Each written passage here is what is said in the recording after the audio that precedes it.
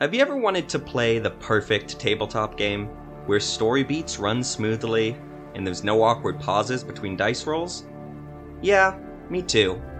But since that's impossible, I did the next best thing, and novelized my Witcher tabletop game to showcase the story in its cleanest form. The result is this podcast. I'm Jacob Gerstel, and this is Tales from the Witcher, part audiobook, part actual play, part serialized adventure, and a whole new way to vicariously enjoy tabletop games. Welcome to the world of The Witcher, where monsters roam freely and the continent is once again at war. If you were hoping to follow the plight of Geralt of Rivia, however, I'm not going to be doing that. Instead, I offer you the story of a not-so-merry band of degenerates who are making their way across the continent. So sit back, relax, and enjoy.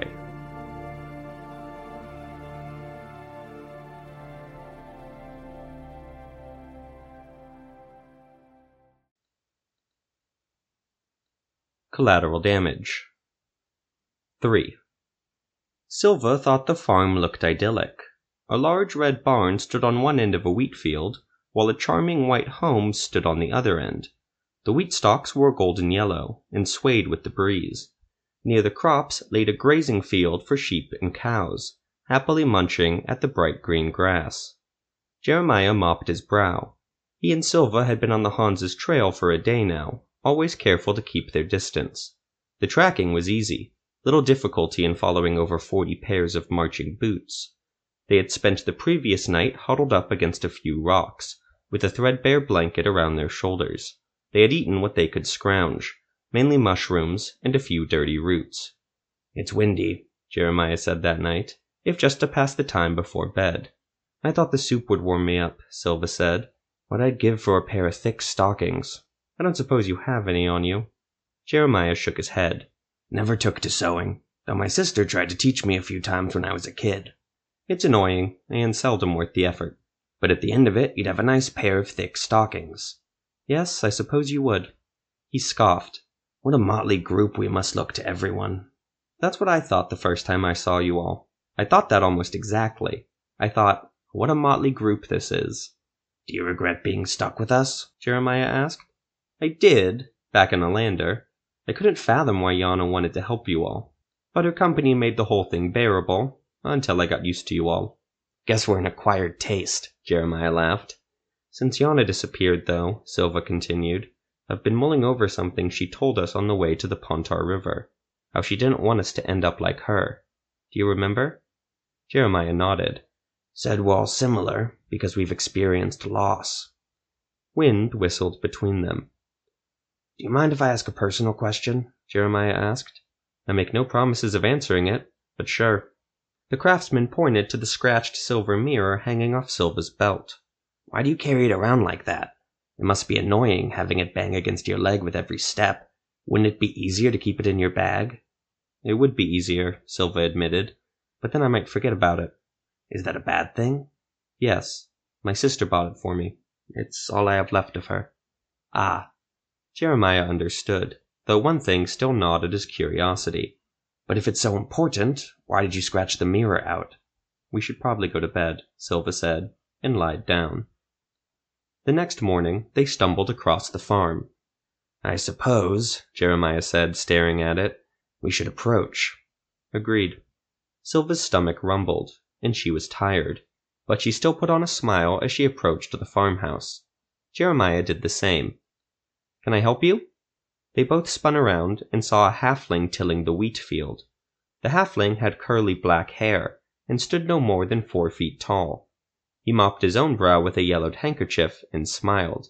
The craftsman returned the smile and said, "Sorry, I didn't see you there."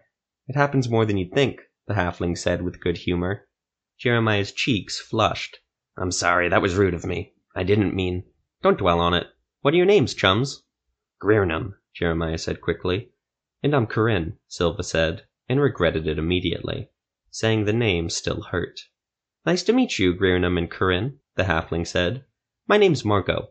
You look like you've been on the road for some time." "Aye, so we have." "Would you like to come in? The missus is just finishing up an afternoon snack." Silva's grumbling stomach gave her away. She grinned and said, "We would accept your hospitality with thanks, Marco." Marco led them into his house. It looked as if it was just built last week, with its untouched paint and undamaged wooden frame. The interior was bright and cheery, with large windows in every room to allow ample light. Marco's wife introduced herself as Angela, and they made a light meal of fresh-baked wheat bread and honey. Marco and Angela lit a pipe and poured Silva and Jeremiah a mug of cider. "You travelers, then?" Marco asked. "Aye, came from Temeria," Silva said. "Been on the road a few days. To be honest, we don't know where we are." This was true. Silva tried to picture this region on a standard map of Redania, and could only visualize a fine drawing of forests and farms, and no names to go by. "Well, I can help solve that mystery," Angela said, placing her feet on the table. Like all halflings, her feet were large and leathery. "You're on the outskirts of Hautsburg. You'll find nothing but peace and plenty here."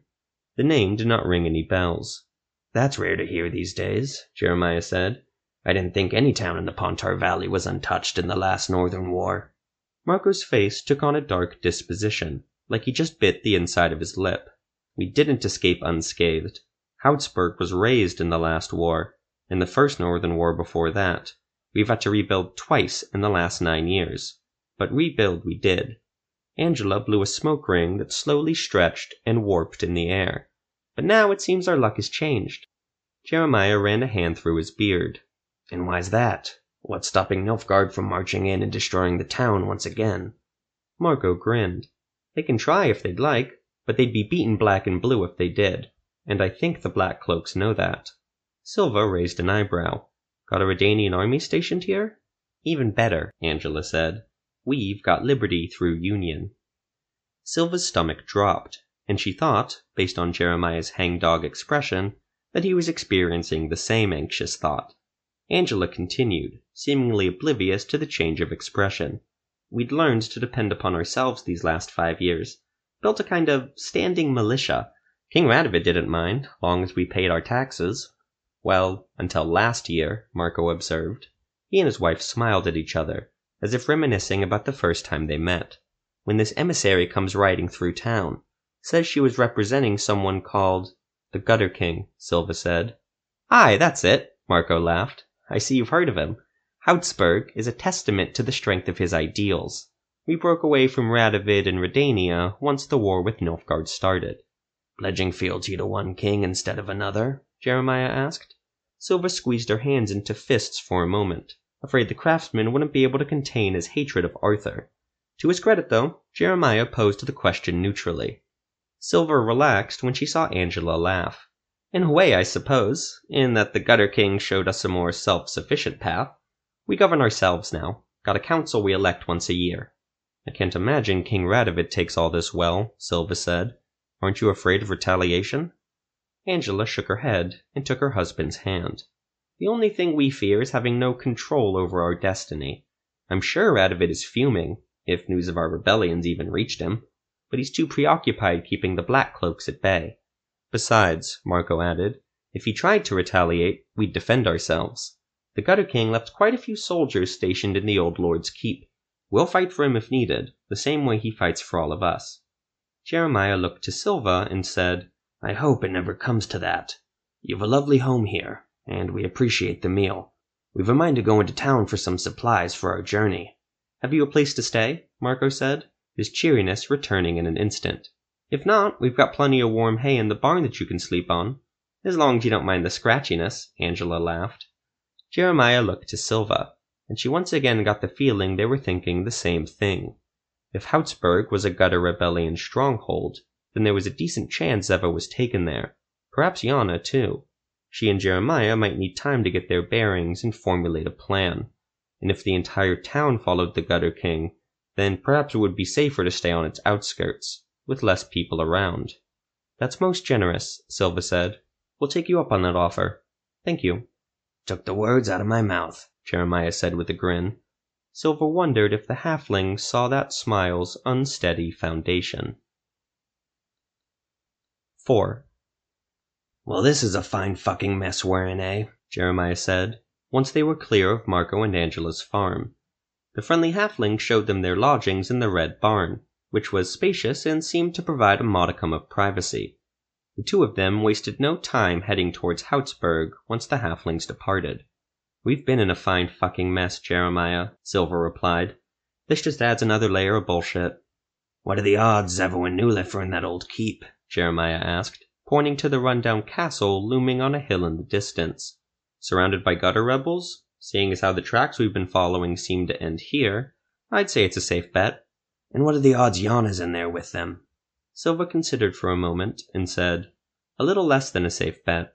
I couldn't say why, though." Jeremiah felt the same way.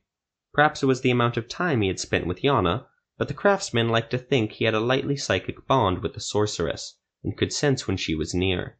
Silva might have thought that too. "And if they are in that keep," Silva said, "how are we going to spring them out?" "I've a plan for that, but we'll have to see if they're there first," Jeremiah said. "Do you mind staking out the keep while I gather some supplies? If you catch any of the Hansa patrolling those walls, then we know we're in the right place." Silva nodded. "I can do that." "And I know this goes without saying, but don't get caught." Silva grinned. "I've kept a low profile for longer than you'd think. I'll be fine. Make sure you don't go running your mouth off to the wrong person in town, eh? Don't want to have to free you as well." "I'll do my best. I'll meet you back on the farm tonight." They separated before entering Houtsburg. The town looked brand new, from the shops to the roads to the wooden signs and to the homes. The townsfolk carried themselves lightly, but had lined faces, etched from years of war and hardship. Jeremiah wasted no time buying supplies. Rope, mostly, and a few ingots of iron. Nothing that would draw too much attention, and nothing he couldn't carry back to Margot and Angela's farmstead. The merchants were polite and welcoming, and the townsfolk gave him a passing glance when he walked past with a pile of lumber loaded up on his shoulder. Jeremiah tried to whistle a tune, but found his lips were dry. "Jeremiah!"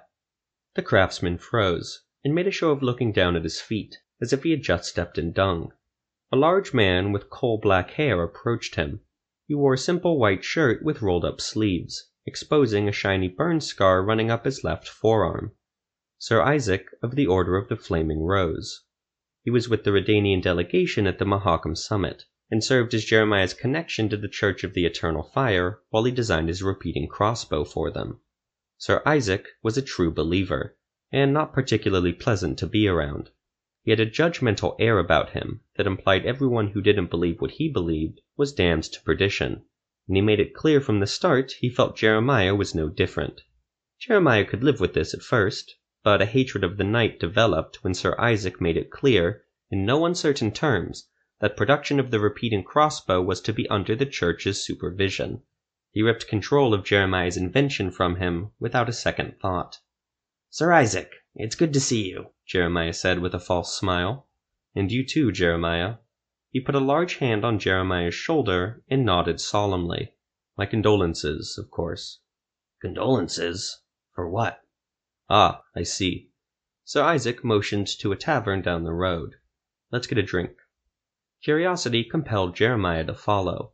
He left the timber outside the tavern, and the knight signaled the barkeep to bring them 2 pints of ale. They sat at a corner table away from the regulars, who laughed and jostled each other as if there wasn't a continental war going on. The barkeep set 2 frothy mugs on the table. Jeremiah waited for Sir Isaac to take a sip and collect his breath. "It looks like I'm the one to share the news with you. I'm sorry about that. I'm sure you'd prefer to hear it from a friend." "What is it?" Jeremiah snapped. "Duke Haggard perished 2 weeks ago at the Mahakam Pass." Jeremiah could practically see the words floating from Sir Isaac's mouth and piercing his skull, settling deep in his brain like a parasite laying eggs. A blast of sorrow followed, conjuring thoughts of Duke Haggard, the man who always had the loudest laugh in his keep, taking him in, teaching him a trade, and giving him a shot at life. The man who never quarreled with his people when compromise could be had. "How?" was all Jeremiah could manage to say. Duke Haggard was heading a barricade on the pass between Eddard and Temeria, well fortified from what I've heard, but a Nilfgaardian force dug in and crushed them. There were no survivors. The craftsman held his arms close to his chest. He spoke quietly. "He was alive just a month ago. I saw him at Mahakam." Sir Isaac nodded. "I'm sorry, Jeremiah." I spoke with Duke Haggard a few times at the summit. He seemed like a good man. He recalled Duke Haggard doubling the watchman on his estate to keep a teenaged Jeremiah from sneaking out and drinking when he should have been studying his craft. Did Duke Haggard die bravely? I heard he led the counterattack personally and died in the field. Jeremiah thought he was going to be sick. He held himself tighter. I suppose that's all we can hope for, right? When it's our time to return to the earth? Yes, it is. I heard the Mahakam dwarves came down from the mountain to give him a proper burial. He's at peace now, Jeremiah. Please, take time to collect yourself.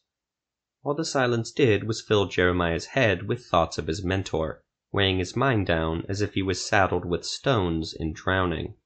I'm okay, Jeremiah lied. I thank you, Sir Isaac, for telling me. This war is taking a toll on us all. The knight drank. Jeremiah did not want to discuss this further, least of all with Sir Isaac. He didn't want to cry in public either. That was something best done in private. So he pivoted. I have a question for you, Isaac, Jeremiah said, in a lighter tone that he hoped would convince the knight to drop the subject. Then I hope I have an answer, Sir Isaac said, sounding eager to change the subject himself. What is it? Memories of Duke Haggard momentarily dissipated as the craftsman thought back to his time in Tarnow, that burnt husk of a town led by Brother Morgan, a rising star in the Church of the Eternal Fire. Specifically, he remembered the conversation he had with Brother Morgan in his tent. Well, I heard that Hierarch Hemmelfart died recently. Aye, so he did, Isaac said. May the Eternal Fire grant him warmth. Yes, may it.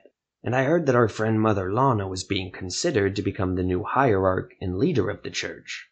Yes. Jeremiah waited for the knight to say more. Silence brought back the bad feelings. When Sir Isaac didn't, Jeremiah asked, Do you know if she was chosen to become the Hierarch? As a matter of fact, Isaac answered, she has. She took the position not 3 weeks ago. I, for one, think she has the energy needed to steer the church during these trying times.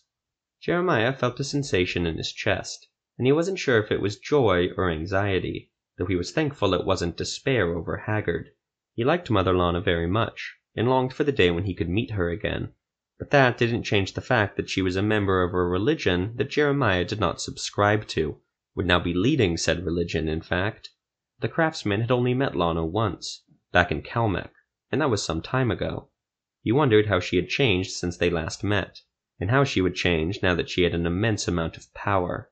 In truth, Sir Isaac said, I think it was her deal with you that helped secure her position. Your repeating crossbows have been a great boon to the church. Is that so? I'm glad to hear it. Another intolerable silence. Jeremiah drank at a clipped pace, wanting to drain the mug so he could leave. And how is production of the killer repeating crossbow going? I know I left the assembly workers I found in your capable hands when I left Mahakam. Production in Crag Ross is humming along. We've outfitted most of our knights with your design by this point. Sir Isaac looked over his shoulder and whispered, It will make a big difference in the upcoming conflict. Jeremiah lowered his mug. Interest piqued. He knew what the knight was referring to. Upcoming conflict with the Gutter Rebellion, you mean? Sir Isaac nodded. King Radovid is furious at this town's blatant act of rebellion, but doesn't have the soldiery to spare. He had been pleading with Hierarch Hemmelfart to send the order, but the Hierarch was already on his way out. Hierarch Lana has wasted no time answering the king's demands. I've been tasked with dismantling that keep on the hill, and I intend to do so with all haste. That's quite a task. I hope you brought an army with you. I've 80 knights at my command, waiting on the outskirts of town. That's more than enough for the rebels here. In an open field, maybe, Jeremiah thought. And if they weren't just reinforced with 40 trained soldiers, and a Hansa of professional killers. Jeremiah drank, and waited for the question he knew would come. Well, I've shown my hand, for I have nothing shameful to hide, Sir Isaac said. In truth, finding you here is fortuitous. If this isn't the Eternal Fire's working, I don't know what is. The knight paused, then asked, Will you help me and my knights root out the infestation in this town? It sounded tempting at first, and made sense on its face. The knights would provide him and Silva the manpower they needed to destroy the Hansa and save his companions. But, of course, problems would come from this. The Church of the Eternal Fire was not the most forgiving of mutants and witches, even less the Order of the Flaming Rose, which served as the church's fiery sword. If Sir Isaac had his way, Zevo and Silver would be executed along with the rebels, for their affront of simply existing. So Jeremiah said, "I'm afraid I must decline." Sir Isaac didn't move, save for the slight flaring of his nostrils. "You'd deny a request from the very church that raised you up?" Jeremiah chose his next words carefully. "My contract was to supply the church with crossbows. I'm under no obligation to be drafted in the church's battles." "True. Typically, I believe an action says much about a man. But under these circumstances, it's understandable." Sir Isaac finished his drink and stood up. "Do you plan on staying in town long?" "No, I don't believe so." "I'd leave as swiftly as possible. This town is about to become unsafe. I don't wish you any harm, not after all the good you've done the church." Jeremiah nodded and drained his mug. Now we could leave and grieve in solitude. "Thank you for the drink, Sir Isaac, and I appreciate you telling me of Duke Haggard." Sir Isaac nodded and made for the door. "Good night, Jeremiah." Jeremiah watched Sir Isaac go. He sat back down and rolled the empty mug between his numbed hands. He tried to remember the last thing he said to Duke Haggard in Mahakam. He wasn't sure what it was specifically, but he knew he didn't leave his mentor in a good spot. He promised Duke Haggard his repeating crossbows, but Sir Isaac was the one who denied him from doing so. My crossbows would have made a difference, Jeremiah thought, certain of that fact.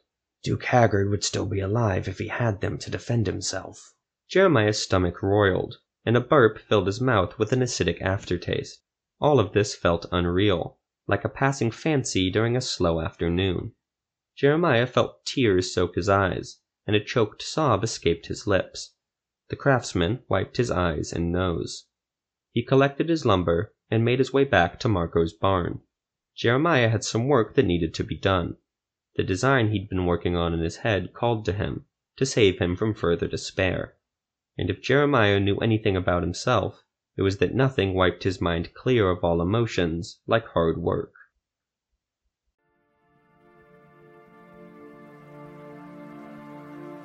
That'll do it for this episode of Tales from the Witcher. This podcast is written and produced by Jacob Gerstel. The Witcher novels are by Andrzej Sapkowski, The Witcher games are by CD Projekt Red, and The Witcher Tabletop RPG is by R. Talsorian Games. The music is by Eric Matias at soundimage.org. Be sure to leave a rating and a review, and to spread the word of this podcast far and wide. You can follow the podcast at TalesWitcherPod on X, or at talesfromthewitcher.buzzsprout.com. Thanks again for listening, and I'll see you again next week.